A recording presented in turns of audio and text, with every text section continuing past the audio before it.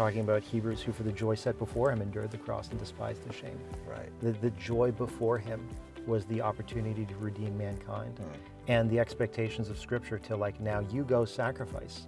It's not now whip yourself and be sad, but it's you have this indwelling. Allow it, permit this indwelling to manifest it, because the indwelling wants to. Jesus wants to manifest himself. Stop squandering that. Welcome to this week's episode of the His Hill Podcast. My name is Kelly Daugherty, and I'm your host. Now, if there's some strange sounds that take place during this episode, let me explain what's going on. Lugi Regier is with me, and we are in Fredericksburg, Texas. We've just gone through the Pacific War Museum here in Fredericksburg, and if you haven't been here before, it's a really big museum. It takes hours to go through it. We got here early in the morning. We were the first two to walk through the doors, and we spent the whole morning in there. Took a break to go to lunch, and then came back and walked through it. We are exhausted.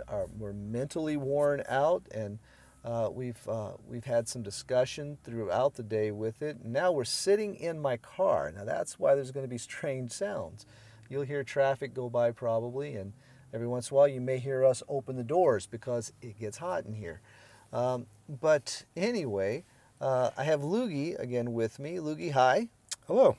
And thanks for doing this with me. I appreciate it. Lugi came to me about just less than a year ago, and said, hey, why don't we get together next December 7th and go to the museum? And I thought, man, that's a great idea. Because of why? Why did you pick December 7th? Well, because it was a Wednesday, and it's the 81st anniversary of Pearl Harbor. That's right. So I thought, yeah, that's a good idea. Let's do that. Lugi and I are both history buffs. We both particularly are interested in the World War II time. And so it was fun to do this together. We've actually done this before together, years ago, decades ago, actually. Yeah, that was about, I think, 18 years ago-ish. Okay. So they've renovated everything, and it looked very different. But it was a fantastic exhibit. The content and everything was... Well, we walked out, and I said, that is just humbling. It and is. Inspiring, and is solemn, and exhilarating, and there's so many things that went through my mind going through there. I appreciate there being a museum like this because, you know, we are well into generations now that don't understand what it means to have to sacrifice, and including, I think, including our generations. You know, we've become very comfortable.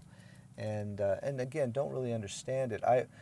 Those of you who are alumni and go years back, you'll remember one of our guest lecturers named Bud Accord. Bud was a missionary as a young man. He served in World War II, and he was a great guide taking you through this museum when he would come. Students would love to go with him, and he would bring it all to life and really sober you up with things. And one day we were in the fish house at His Hill, and I asked Bud, do you think our society as is right now could go through another world war? And without a second hesitation, he said, no. And he went on to explain, because our society does not comprehend what sacrifice means.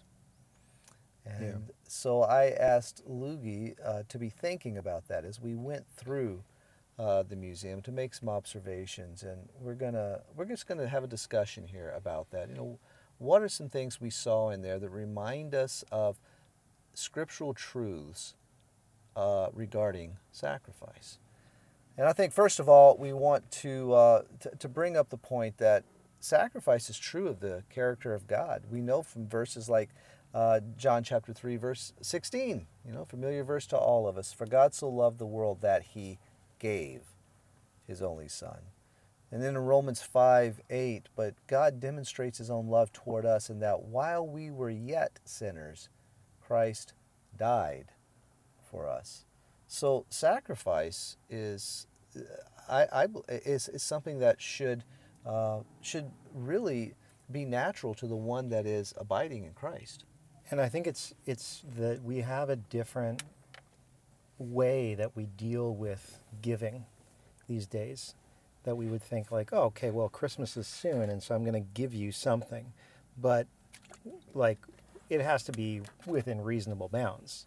I'm not going to give you something crazy, right? And so now we have giving as discussed in Scripture versus giving as in like, yeah, I mean, if it's a license plate keychain or something that says Kelly, I might get that for you because that doesn't break the bank.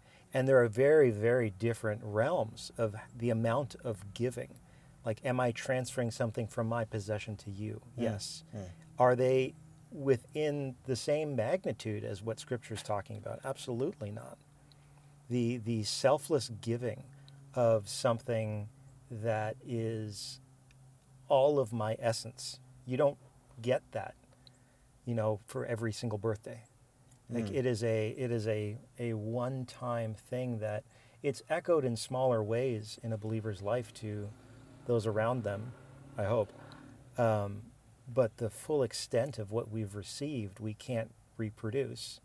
We also shouldn't try to. That's not the point. It's not to shame you to say like, well, I gave them $100, so you better give them the same amount.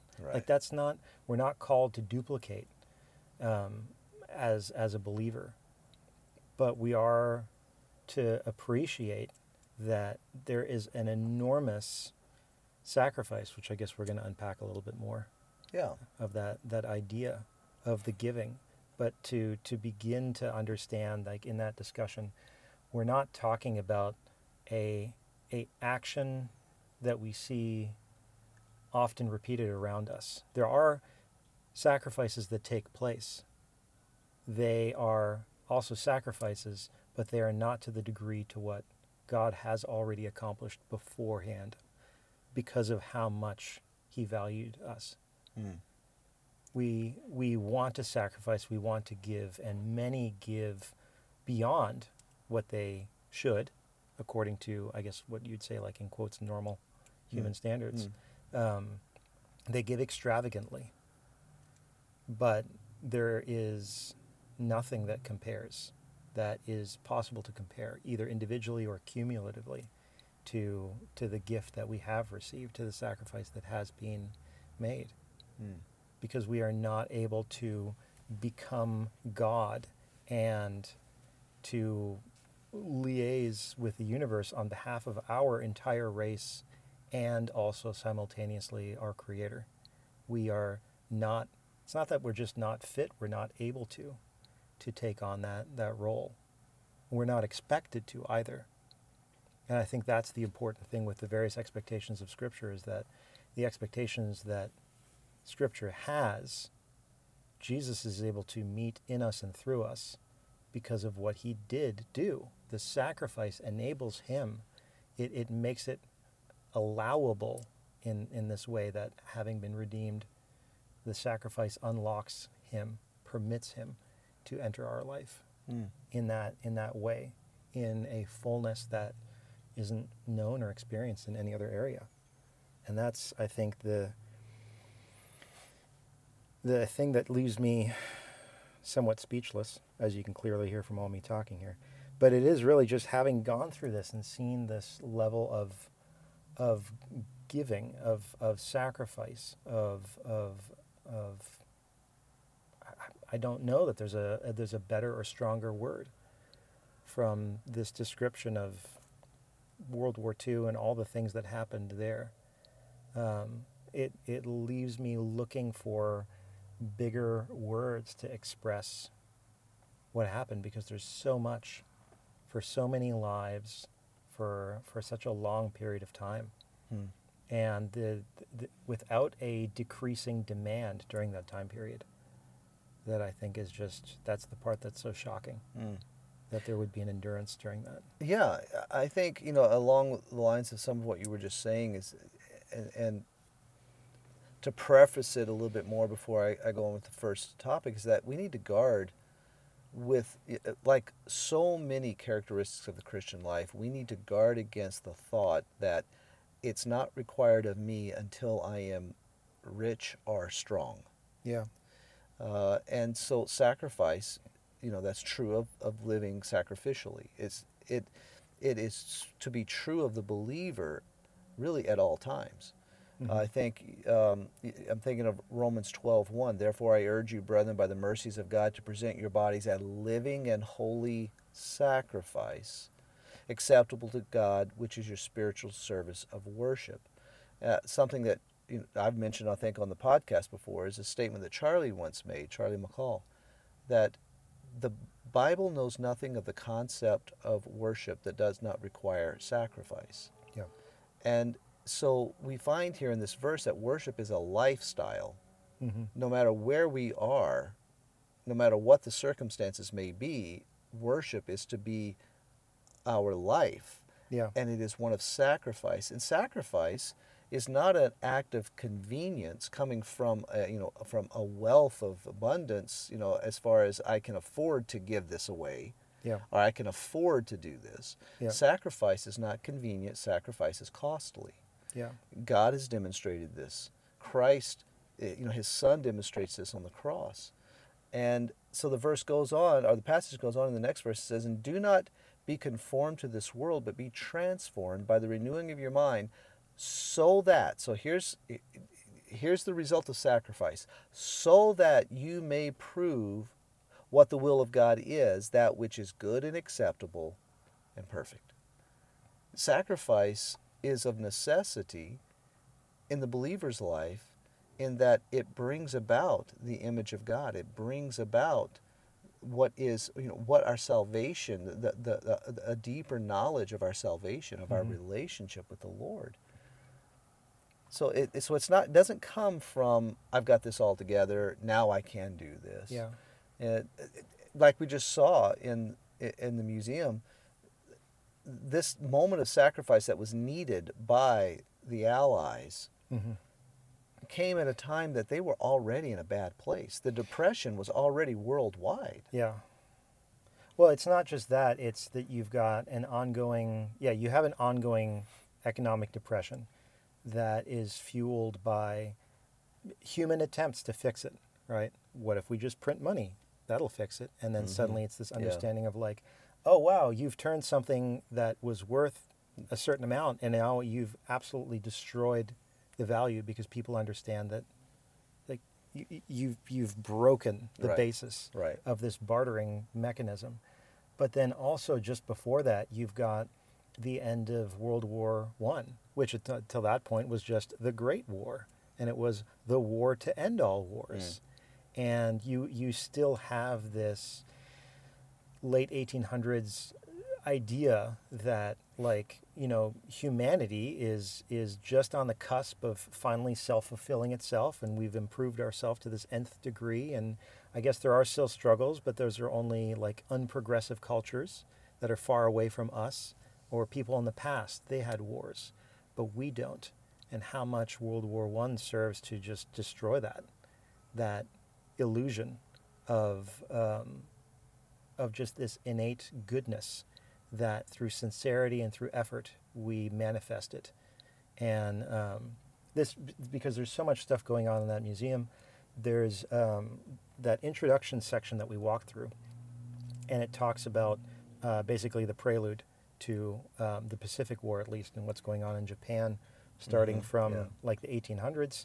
And one of the things is the Japanese defeat of the Russian Baltic Fleet, which that whole thing is a comedy of errors that took months to go from Russia all the way around the Cape of Africa and arrive only to be defeated.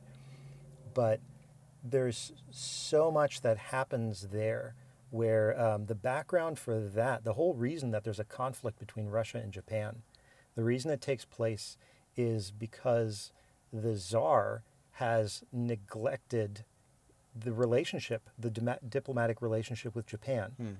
And in the end, he doesn't believe that Japan will go to war with Russia because he does not wish it.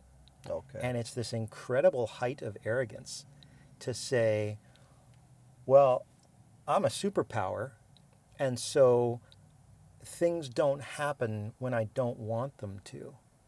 And I think like that is such a fantastic manifestation of so much of today's society and culture. Like, well, like we can cause things, maybe not individually, but as a society, we're strong because we have these progressive values. And basically, our values are our security and they will protect us. And we will summon the government to attend to our needs. And then the government will do these things. And we're projecting idealism as security. And we're projecting good intentions and vibes and all of these things as the reason for why we are secure. And we do not appreciate that we live in a place in this world that there is so much that the Lord is ongoingly doing and sustaining in all these different areas. And we enjoy what we do because of that. Every good and perfect gift comes from Him. And it also reminds me of, there's a section from the beginning of Les Mis where the bishop is talking and he's describing, I forget where the section is, but he talks about those who confuse success with skill. And this idea of saying like, well, why am I a big deal? Because I'm awesome, because I'm fantastic. And this idea of like, are you successful? Yeah, well then you must have been at fault. And the recognition for a believer to recognize like, no, you point in my life to what you want. That's the Lord who accomplished that. You cannot blame me for the blessings that I have. You do not understand my God. That you would declare that I have these things because I'm smart. And I have brought these things to me. I think that is also a lot of, because of, and I think we're going to get to some of this, there's conveniences that were developed during the war out of necessity and expediency. Right. That we have the benefit now. Part is the mechanism that we're recording this stuff through. That we rely on those conveniences as a level of foundation in order to accomplish other stuff. And the reality is that if any of this stuff gets shut down or taken away, there's a level of incompetence that would be exposed that's already there. I can remember my wife's phone number, but not anyone else's, because I don't need to. Right. Because I've got a square in my pocket that stores stuff. That's right. Yep. And I know my own email address, but like for everything else. And these are things that like they've slowly atrophied through convenience. There are things that my wife and I are trying to figure out how to do now at our home, how to do things the way that people used to. Not because we have to, but because we want to find out how to do these things in a different way. That how to do things better, not more. And how to do things that they're simpler, but they're not easier. And there's a value in that we place, because I think there's a lot of time and there's a lot of, I think, worship and opportunities of worship that we lose out on because we can fast forward so many things these days. And there's not any time in just appreciating the process that it takes to make butter, which is not a normal thing that normal people have to do. And that doesn't, I don't become a better person because I worked really hard and I mowed my grass by hand. But there's an appreciation. And when it talks about how it is good for a man to work, there are so many of those things there where you begin to understand that you can give. And I think that from living your life as living in holy sacrifice, the sacrifice is not just that you financially give. And that's so much was embodied in just, I was reminded in that museum that the giving is far beyond just finances. And that's something that I think that generation was prepared for, because they had gone through an incredible amount of suffering and loss from the First World War.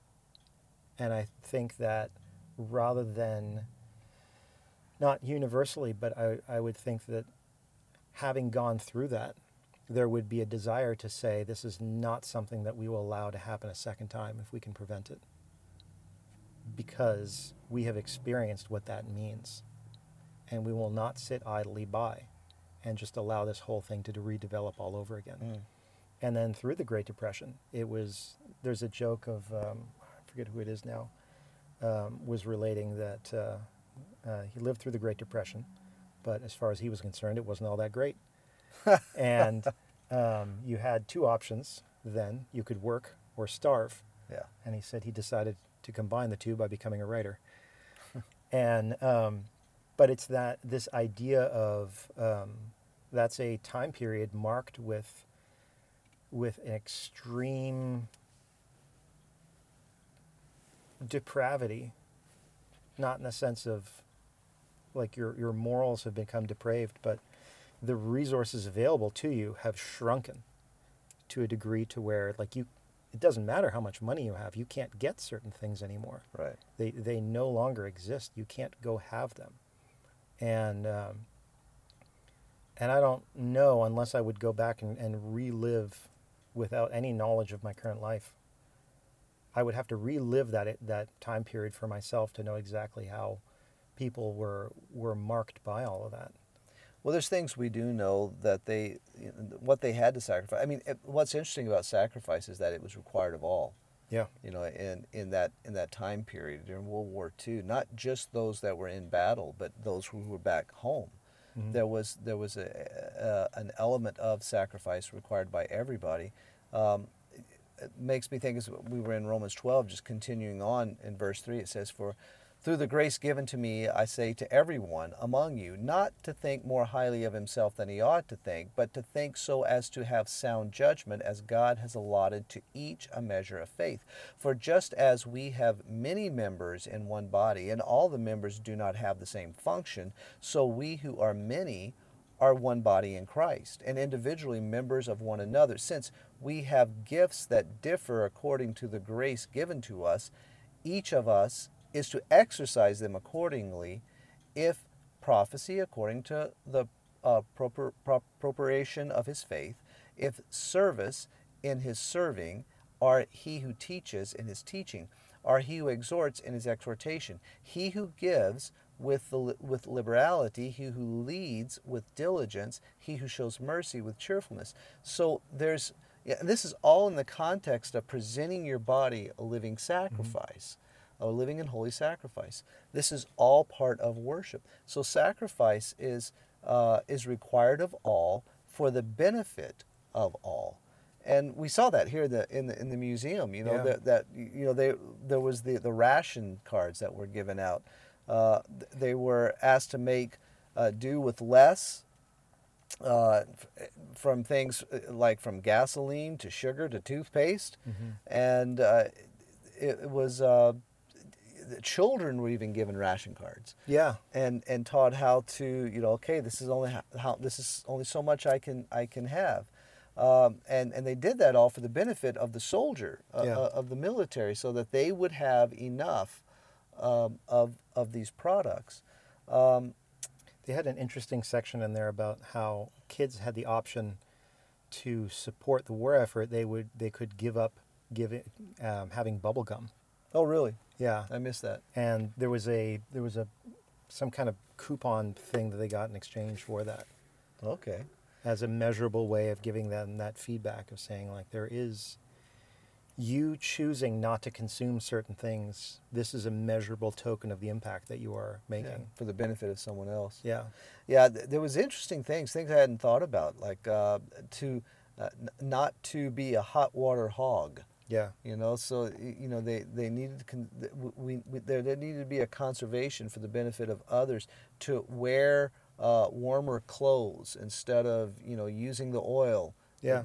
To heat the house, the gas to heat the house. That we needed that for wars. There's a book from Bob Hope called "Don't Shoot, It's Only Me," and there's a section in there where it talks about basically he builds up this whole.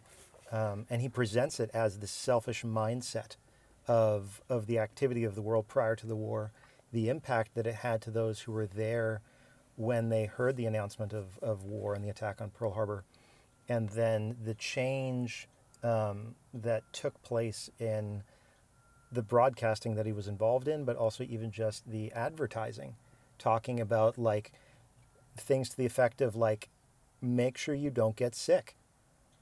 You being sick has an impact. Don't do that. Wow. And like how that was also a form of impacting the whole war effort, that you were not that you were stealing, but you were depriving. You were using up something that was needed elsewhere. Wow. You need like That's interesting. There's a whole section there talking about the development of synthetic rubber because natural rubber would deteriorate in the sun. Yeah. And so it had a shelf life. And when you're talking about a supply chain that extends across the Pacific Ocean, the different equipment that was chosen for reliability, not because it was the most high-tech and futuristic thing. But it's basically this idea of like, we're going to send this to the jungles and it better work when it gets there. And we better be able to fix it on the spot with whatever we have. If we need to ship it back to Boeing, this is not going to happen.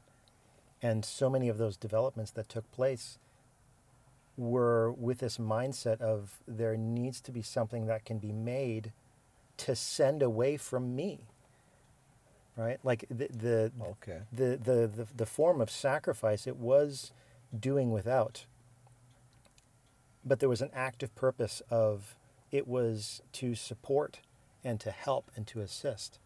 And there was the rationing system was interesting because it wasn't just purely like honor based, like, hey, please don't have too much at dinner. But the rationing books where you had a certain amount of points so that you had to furnish money when you wanted to buy something at a butcher shop. But then you also had to give up a certain amount of points from this booklet. Right.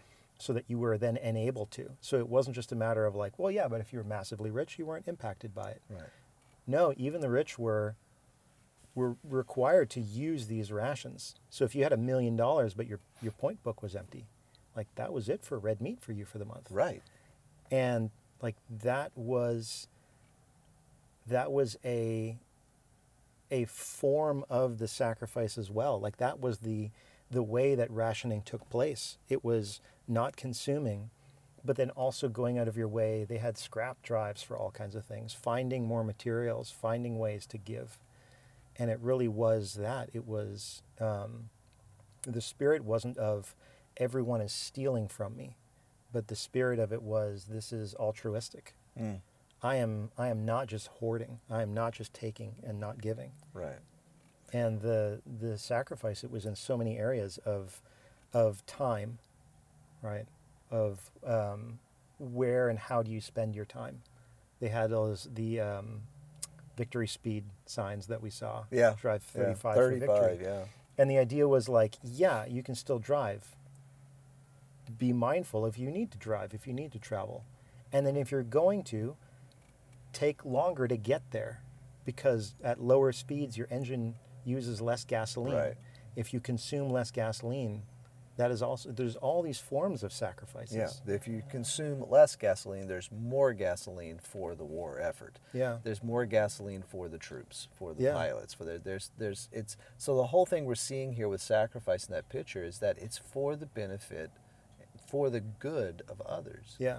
And so I think that's something that we need to, we need to think about. We need to think on that, when the life of Christ is not about me. Yeah. You look at Christ himself and how he lived a life that was all about his Father. It lived toward others. Mm-hmm. And so if he's abiding in us, then should that not naturally be what is seen as we abide in him?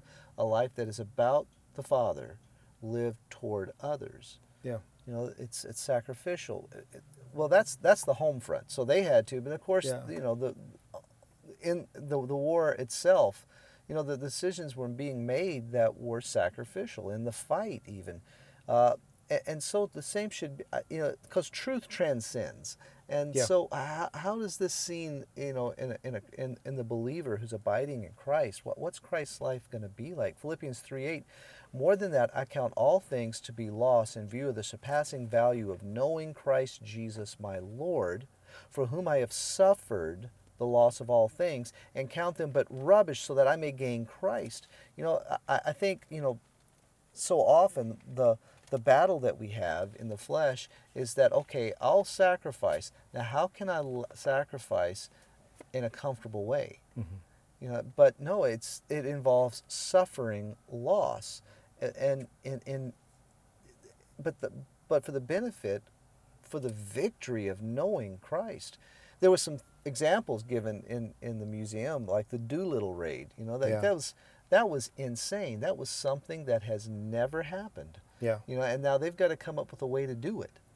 You know, and for those of you who don't know what that is, this was just a little bit after Pearl Harbor had been attacked.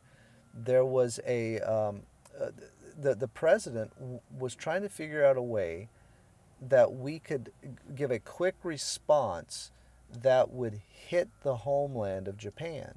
So he wanted to do something. We couldn't bomb them because we didn't have airfields close enough. Yeah. So the military came up with this really way out there idea of sending bombers off of an aircraft carrier, Yeah. which had never been done before. Well, and so even the problem with it, the reason why it was unexpected and why it succeeded was because on paper it's a dumb idea. You have medium bombers that are too heavy and they require a runway that's longer than an aircraft carrier. Right. So therefore you can't put this thing on an aircraft carrier and have it take off. Right. It will immediately fail. You're going to lawn dart them into the water. Right. And that's it. But it was all the different ways. There's a movie that they made back in the day with Spencer Tracy, but all of the effort that they put into it to figure out how do you accomplish this? How do you shed weight on these aircraft? How do you take off into the wind to actually get enough lift? And then it's a one-way trip. You are going to get into these aircraft in order to be able to carry out this raid. Right. You can't fly back to the aircraft carrier. Yeah. There's not enough fuel. So just to explain that, the plan was to take off from the aircraft carrier. Yep. Bomb their targets in Japan. Yep. And then land in China. If possible. Right. Or ditch, which is basically anywhere that you find yourself, land as you are able to, or take a parachute and then make it back, which is like how many thousands of miles of terrain. Right. And you definitely don't have a plane because it's crashed in pieces. Now, as though this wasn't crazy enough, now they're spotted before they get to the position they wanted to be to take off. They're spotted early, so now they have to take off, which means they're not going to have enough fuel to. It's a high chance of probability that they will not have enough fuel to land in China. Yeah. So now we see something with sacrifice. Sacrifice requires continuing on despite the odds. Mm-hmm. And you know we don't like that. Yeah. You know that doesn't. I mean, it's again going back to Philippians 3:8. There's a suffering in sacrifice. You wanted to say something? Go ahead. Yeah. There's sections in Scripture that we read and we go, oh, okay, that's really nice. But when I see these examples of people who lived out this to an extreme, suddenly I look at this and it's chilling because I'm like, wow, this is a correct application of something that I have in my casual reading from my cozy chair with my coffee. I have not put the proper weight on these words. From John 15:12, it's written in red for some reason. It says, "This is my commandment, that you love one another just as I have loved you." Great. Then the next verse, "Greater love has no one than this, that one lay down his life for his friends." And that's something, there's a section, and I think it's in the museum during the war, when it had gotten towards the later stage, and the American fleet is actually encountering the Japanese fleet. This is after Midway and after Coral Sea, and they're talking about, one pilot is recounting of how, like, when they went on different raid missions and they would come back the following day, they would be able to sleep in, they'd be able to recuperate, and instead he hears that all these planes have already been launched because he hears some kind of excitement. And he's running out on the deck, and there's a float plane on a catapult where there's some kind of argument going on between the pilot and the catapult operator. And there's a captain not in the plane shouting at the catapult operator. He's only got 40 or 50 gallons of fuel, trying to communicate that plane you're about to launch doesn't have enough gasoline on board. It's just got this torpedo. And the pilot basically gives the order to launch anyway and takes off towards this target because he's recognizing that, and the man who's relating what he saw in one of his co-pilots and one of his colleagues is there's an ability to act now. And this is what we do. Wow. The opportunity to strike is what is valuable, to not relinquish the initiative. And he took off. He said, I never found out if he released the target successfully or not. We never heard from him or his crew again. Wow. And it's this thing where these men who were operating this equipment, for the training that they got, they began to have an appreciation of how far can something go and how far can't something go. And they would push those limits intentionally. And the understanding was, like, if you push these limits too far, that's it. Like, your life is the consequence. You're going to break some metal pieces on some things, but you will probably die in this accident. And there are so many of these accounts in that museum of just people being willing to make these sacrifices of their life. And that's the other thing that struck me is you've got this, like, okay, rationing, right? And it takes the form of wealth, because you can actually buy war bonds. You can give money towards the war that way. You can give of time and energy and of resources to a limited, but then also to an ultimate extreme. You are also choosing to give of your future, because for some people the war lasted 6 years, and during that entire time they were not apprenticed to be whatever they wanted. They were not at a law firm. They were not learning how to be, well, maybe you were learning how to be a mechanic because that was actually in demand. Maybe you didn't want to be a mechanic. But there are other people who they went out and they never returned. And whatever opportunities they may have had, they may have been told, like, you can be, well, not an astronaut at that time, but being an airline pilot, aircraft pilot was the next thing to riding lasers through space because of how revolutionary it was. Lindbergh was a legendary name. And some of them joined what was then the Army Air Service and then the Army Air Corps for that goal. Some of them were not given that opportunity. There's also an account in that Bob Hope book talking about he had a sprained ankle at one point, and there's someone from the Army, a corpsman, who's looking at his ankle, and he comments about how he looks nervous. And he says, like, how did you get into the medical corps? Were you an intern? No. Were you a medical student of some kind? No. It's like, well, how did you get here? And he said, well, I was drafted, and they picked me for the medical corps because under my previous employment, I had listed Dr. Pepper. And he was literally, now it's like, congratulations, you're going to work on people who are wounded. Wow. And it's just this, like, whatever future you wanted, this is not the future you're experiencing right now. So just unbelievable. Like, those forms of sacrifice are something that people these days would say, I can give you $200, but I can't give you 6 years of my life. Right. Like, that's not acceptable. And then the next level beyond that, like, within all this fighting, is that, like, and this is from personal growth, that when you're single, the idea of the consequences of your responsibilities, you start to appreciate more and more the significance of your actions. But then when you're married and you have a spouse, you begin to understand that your consequences are now very, very much linked to another person. And you cannot decide that the consequences of what you do will be limited to only you. That is not your choice anymore. You are responsible for your spouse, and then you have children. And these people were in that position. The horrible because of just the level of sacrifice again. Was it the Stimson brothers? The Sullivans. Sullivan brothers, yeah. And how there was this whole thing during the war. Let's just tell them the Sullivan brothers, 5 brothers, Yeah. that joined together and requested to serve on the same ship together, Yeah. and were all killed Yeah. together. And so there's a whole section there just describing this mother and what she had gone through, because the USS Juno had sunk, but it hadn't been broadcast because at that time there were still rescue efforts going on. And there was a whole society formed during that time where it was I think it was the Mothers of, I think, Golden Stars. And the Golden Star signified that you had lost a child. And people would have these placards or banners or something that they would put at the front of their house. And there were some that had 1, 2, 3, 4, 5 stars, signifying all the children that they had lost.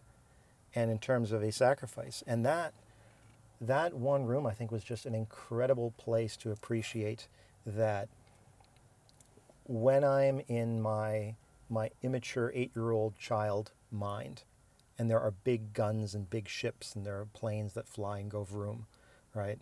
Like, that is part of it. And that's this powerful part of any war. But then you transfer to the consequences. They had this letter from that woman writing to the Navy board, her requesting to know if her sons had died or not, stating that she was going to christen a certain ship, and whether or not something had happened to her children, she was still going to go through with that because that is what they would have wanted. Yeah.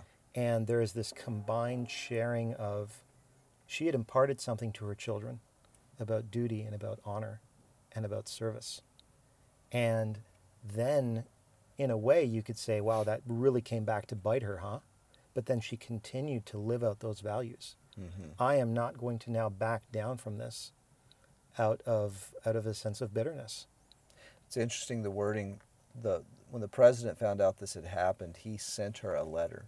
Yeah. And it's part of it read like this: we who remain to carry on the fight must maintain the spirit in the knowledge that such sacrifice is not in vain. Yeah.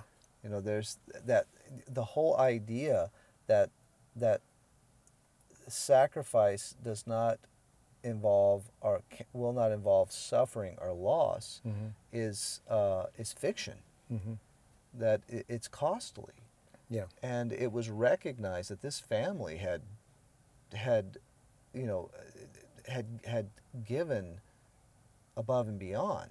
Yeah. This was costly, and what an incredible picture, what an incredible illustration of suffering, loss. Yeah. But as believers, we really struggle with that. I know I do. Always looking for the comfortable way to serve. Yeah. Or the comfortable way, the safe way, the protective way. When, the Lord tells us, listen, they're going to hate you. They hated me. John chapter 15, we love to talk about the first part of that chapter. If you abide in me and I abide in you, you'll produce much fruit. Yeah. But we go on and we see that what's also involved in that abiding is the hatred that comes. There's no escaping this suffering, loss, to be a living sacrifice. I was talking with Major Thomas one time about war, because obviously he knew what it was and I don't. So I just asked him, it just after thinking about it, Major, I want to ask you about this. I have a thought, and you tell me if I'm right or wrong. And he said, okay.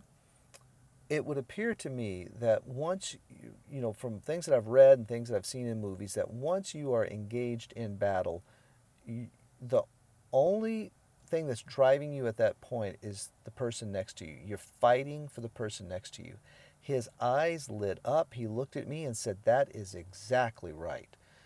You are fighting for your comrade. You are fighting for him, and he's fighting for you.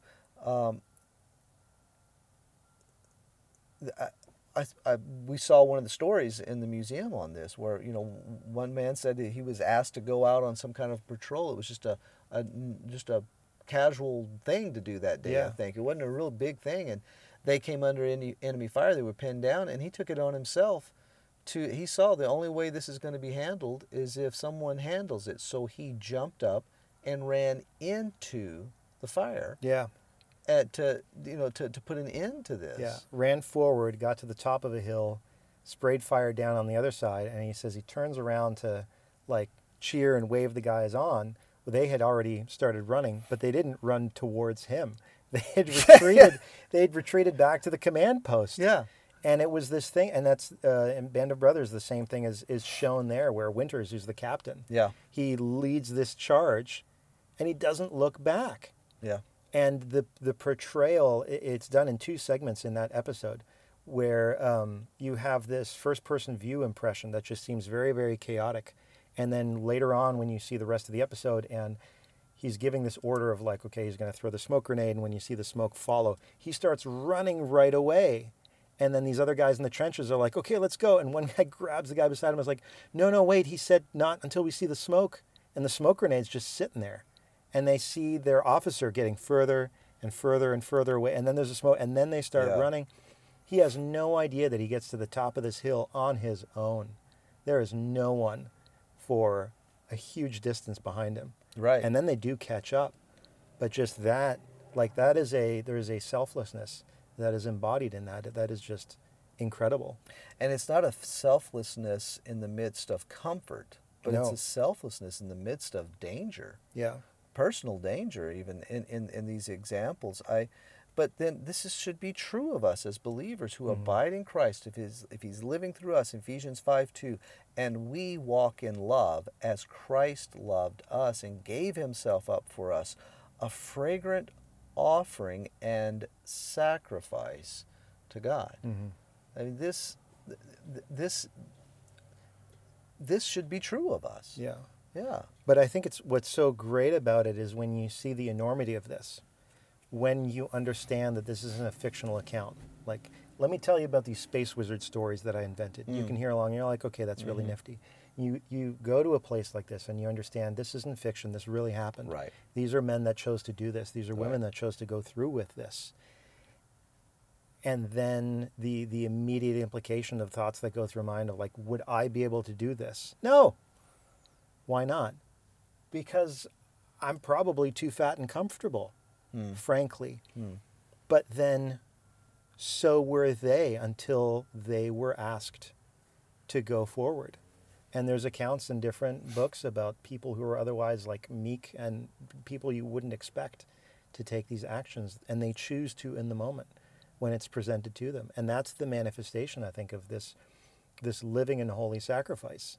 It's not that you have an action plan to become the Jackie Chan of your own dreams in these social situations or whatever it is, but that you simply are going from moment to moment, being dependent on what Jesus has for you.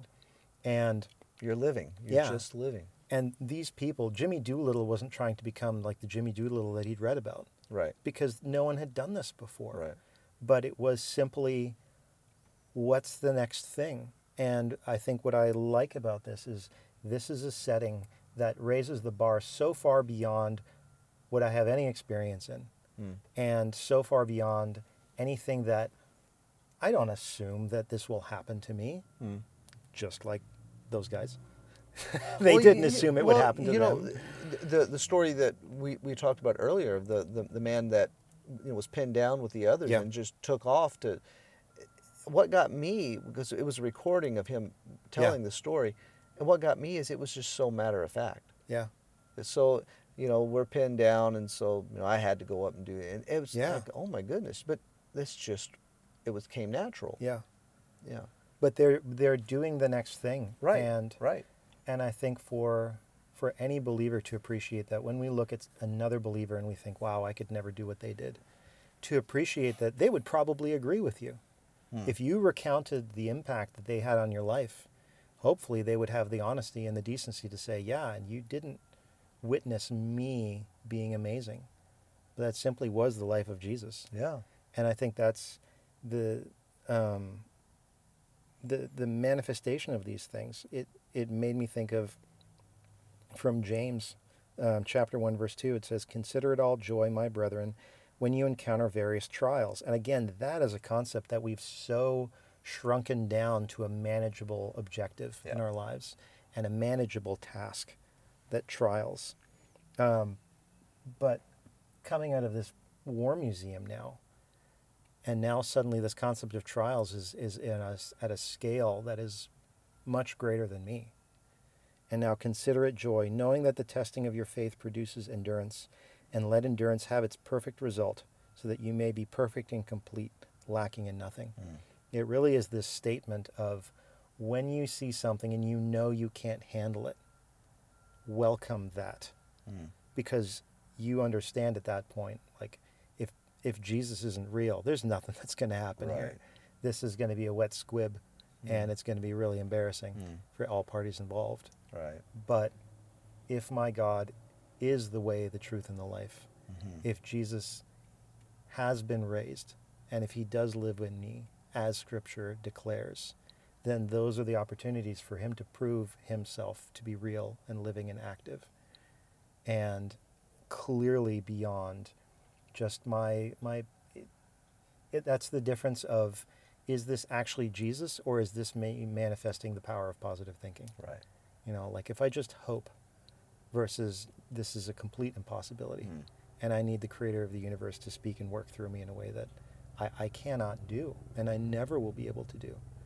And even after he has done, I do not have the ability. Yeah, I think sacrifice is, there's some of our noise. I don't know if you can hear that. We've got a helicopter flying overhead. But, you know, I think we see there is benefit, and by the Lord's, by his grace, his goodness to us, there's benefit in sacrifice. And we just some more illustrations. What we see, these people, that the world at time is having to sacrifice to go through this. But some of the benefits in that we saw was the blood plasma transfusions comes as a result of this sacrifice, having to go to war. The electronic computers came about at that time because they had to. They were, up until then, they were having to make these calculations with pencil and paper. And now the computers start to be used. Radar comes onto the scene. These things, some of these things were kind of they were starting to tinker with, but because of the sacrifice at hand, the war, there was an acceleration of necessity at needing to be done. And so with the passage you were bringing up from James, that there is benefit in these trials, and in it being that coming to that being made, that state of being made perfect and complete. And we know from Scripture that our completeness is found in Christ, Colossians 2. This is all part of of his life. It's all part of his image being manifest in us. Yeah, and I think that's a huge part of living that we have to appreciate. Then when we talk about these high and lofty promises of Scripture, that they can't be theoretical and academic. Right. Because there's no value to them at that point, right? Unless we all just live in a university for the rest of our lives and never go outside. That those are the things that you've got. The promise is usually the first thing that we receive, and then there's a reversal of circumstances that makes the promise completely impossible. And then the reality of the Lord's working in our life is what breaks through that. And it really is there to communicate to us that we have a basis for hope and for trust. And it's mostly after we've convinced ourselves that this is not difficult but impossible. Right. And the Lord is careful to allow those so that we have an appreciation. We've convinced ourselves the promise is impossible. It will never happen. And then he does something that is incredible. And usually those are things that other people will look at and will say, well, that's cute. But there's a level of intimacy in how he works that speaks to us in a way that we understand. Like, I could not have caused that. I could not have responded like that. Do you understand how big of an idiot this person is? I don't have the capacity within me to be patient with that. How can you explain to me how I did that? You think I just turned a switch and didn't care and wasn't hurt by these things and didn't respond? And I think that is that that bit about the demands of Scripture, Christ is the one who meets those demands. We yield not because we know how every circumstance will end, but we yield expecting him in those circumstances. Right. And we grow from faith to faith. Right. That as we are stretched, we have that continuous cycle. We try to use the coping mechanisms that we've developed, and the Lord allows those to fail on purpose so that we will see that that's a shameful and petty way to live. And then we try to work to shrink the circumstance so that it's not actually as big and as dangerous to us as we perceive. Right. And when that fails, that's usually where there's this explosion of faith. And our faith grows to a degree that beforehand we're like, there's no way I could handle that circumstance. And I think about that especially now because I've got 3 kids, age 5 and 7 and 9. And I think about if I was in a circumstance where I'd lost my children, would I be able to handle that? No. Right. There is no way. Right. I have no grace for that. And that's true. Right. But my hope is not that I prepare myself, Right. but is that as I move from thing to thing, the Lord is faithful to go before me, and he speaks through and in all those circumstances. Right. And I think that would have been a huge part of it, is that there are those believers of that time that as they went through those, that they would grieve with one another. And the ability to know that you are not alone in that suffering. It's not a brief inconvenience, but that you are suffering and that you are not alone, and that willingness to band together and to continue to push forward and to contribute. That is something that people try to write about, and they try to encapsulate that incredible time period for the United States from 1941 to 45. For Britain, it was even longer. Right. The time of doing without, keep calm and carry on. And that is, as believers, what we are part of for a much, much longer time period. That the extent of what happens in my life is not just for my life and for my family, but that is something that my life is a continued narrative from things that happened in generations prior. And that's the thing that kind of struck me here with the Doolittle raid. Was not about one single airplane winning the war. All right, this is not Luke Skywalker blowing up the Death Star. It wasn't even a major dent in the fight itself. It was a very minor thing as far as the extent of damage they could do. But it was, so this is, I'm not a nerd at all, but of course I'm reading about what Eisenhower wrote. There's a section where he talks about security is roughly defined as the spiritual capacity, the economic capacity, and the military capacity multiplied by each other. And when any one of those products reaches near or near zero, the total product is also, it dwindles down to nothing. You don't add, do we have lots of armed forces? Well, Right. fantastic, then we can win. Right. You do have to account, can your economy support it? Which was a huge part of, if you read into the Cold War planning. It wasn't just like, can we fight, but can we do it without bankrupting our country? Right. That is a level of consideration. But then the spirituality of a nation is also part of that. And if you have the best economy in the world and the best military in the world, you will not win. Because you do not have a basis on which to continue. Right. And I've heard accounts of that with the War on Terror, people who deployed. And a friend of ours who was a support to machine gunner, and the guy he was assigned to, who he trained with, they got over there and he said, I'm done with this. This is not what I signed up for. And so suddenly he was the machine gunner, and they had to find someone else as a loader, because you have this basis of like, well, why am I fighting?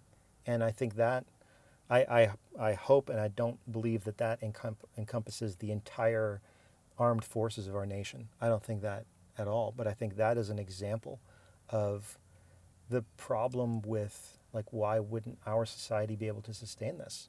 That willingness, like, that was one person, arguably one person, who said, I am not going to continue fighting for the person beside me. And I think that as believers, it's the same thing, where we say, like, well, I don't want to keep praying. It's kind of boring and I don't see immediate result. But Right. we are told to continue to pray, not as a last resort, but to recognize that our efforts and our sincerity to help others, those are sincere, but apart from the Lord doing something, that is an empty effort. There's nothing to that. Right. There has to be something much greater than that, and that's something I spoke to Peter Thomas, the Major's son, a couple weeks ago, and he related to me how his dad, while he's fighting, the Major was part of the British Expeditionary Force that was evacuated at Dunkirk. He had seen a lot of things, and were letters coming back home during the war where he's talking about he's already praying for the youth of Germany, that having gone through everything that he didn't see that every single German is basically only evil all the time. Right. But this desire and this heart that he had to see a healing return to that. I think that is not an expression of him as a young man saying, I want to just see good and nice things happen. But that is the Lord working not because of circumstances, but despite the experiences, and using those to really magnify the expectations, to say, love one another. Okay. Well, now you've seen a lot of people who have been wounded and killed. And what are you going to do to these people who have wounded and killed those people? Well, we're going to see if we can somehow get them over to England to be unified and to see some healing. This is my commandment, that you love one another just as I have loved you. Right. There's so much of that is the true meaning of that is beyond human capacity. Yeah, and there's so many examples of that, of believers after World War II having to, like Corrie ten Boom, it required a Yes. sacrifice from her to love. Yeah. But in working through that with the Lord, Mm-hmm. He brought her to that point where she could love, Yeah. she could forgive. There's an incredible picture there at Capernwray Hall of Corrie ten Boom. She was there to visit, and all these German children standing around her, and she has a big smile on her face, Yeah. and where she had to work through that with the Lord, but that was the Lord's faithfulness. She could sacrifice, Yeah. because He was the enablement. Yeah. And I think that's really what we do want to get across, is that while sacrifice is of necessity and must be seen in the believer, it does not come from the believer determining, I'm going to sacrifice. Yeah.